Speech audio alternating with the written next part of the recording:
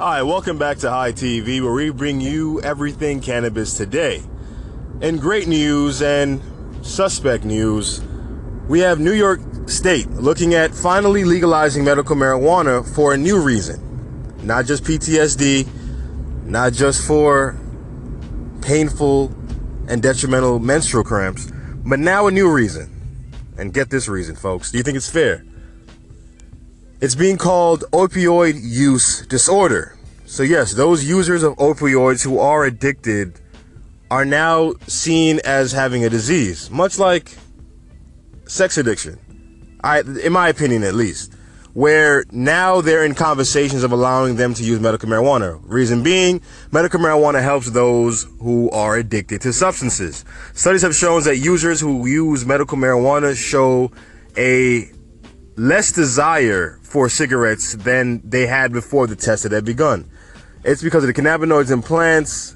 The science behind it I do not know, but I do know that cannabis helps build brain cells in the form of neurons, and these new neural connections can lead to a different reward pleasure response via dopamine release. Who knows, but it's great news. But is it fair though? That's the question. Is this fair?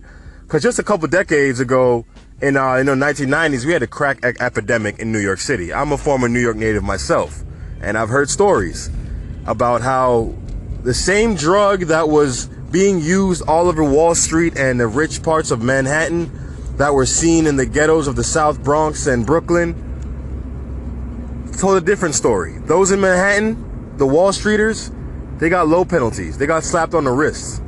Those rock users instead of powder users of the same drug were seen getting up to 15 to 20 years in prison. We're seen to get federal charges.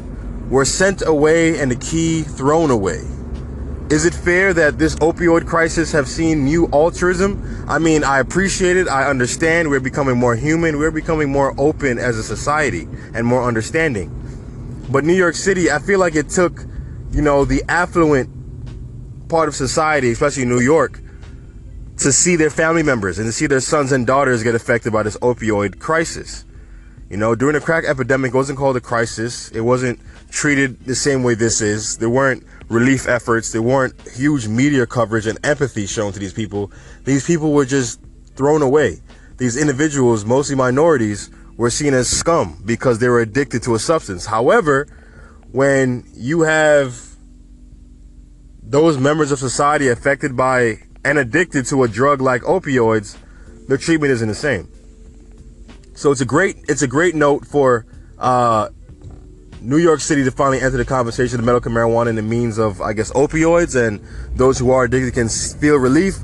But the question is it fair? Call in, let me know.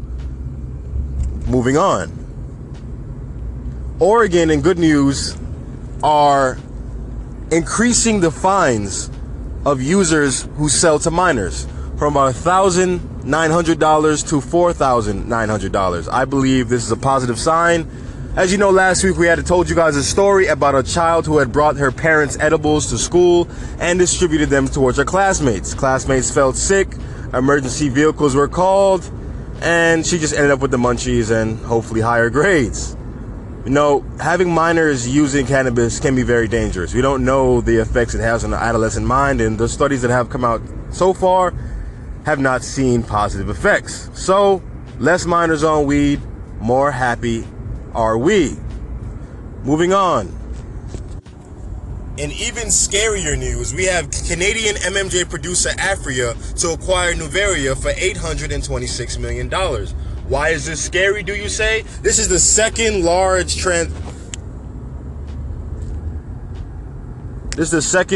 transaction when it comes to medical cannabis in a week. This is for almost $1 billion, which means we are seeing the Amazons, the Facebooks, the Walmarts all arise from the murky marijuana waters soon. Follow us on Instagram, send those claps, favorite us on Anchor, check us on Apple Music, Google Play, podcast.com. We're out here. High TV. Stay high, folks.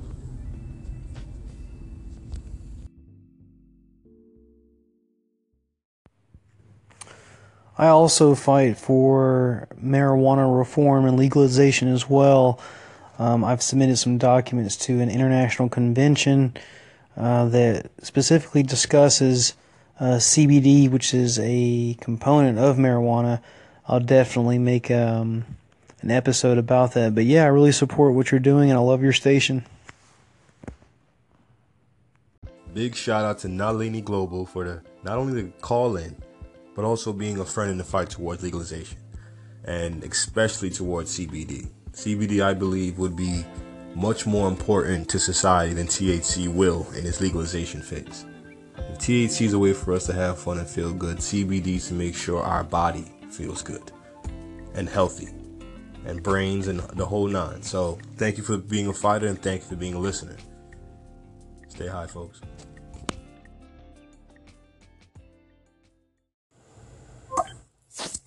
Hello, Hi TV. I'm calling in as a question.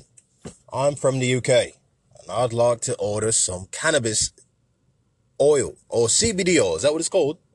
Thank you, Jeeves. Well, I want to order some cannabis CBD oil, and honestly, they do produce some here where I live, but it's not the same quality, honestly. It's just not the same. So I have a question. Can I ship CBD across the seas? The seas, you get it? Well, thank you for answering my question. I'll be excited for your answer. All right, well, that was a good question. And it seems like we've got a lot of interest, in fact, about CBD shipping to Indonesia, shipping to Australia. And we used to ship to Queensland, Australia, very popular. One of our greatest customers when we were in the CBD game was actually from Australia. Wondered if he was selling it on the side at a higher price, but that's no here nor there. Either way, he bought from us.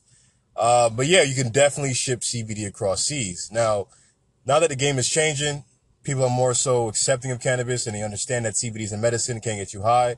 They're not so iffy on if you can ship it or not. So listen, send us a DM, send us an email, or check out our website coming soon if you want to buy some CBD, a pound of hemp, or anything along those lines. All right, back to the show. Fucking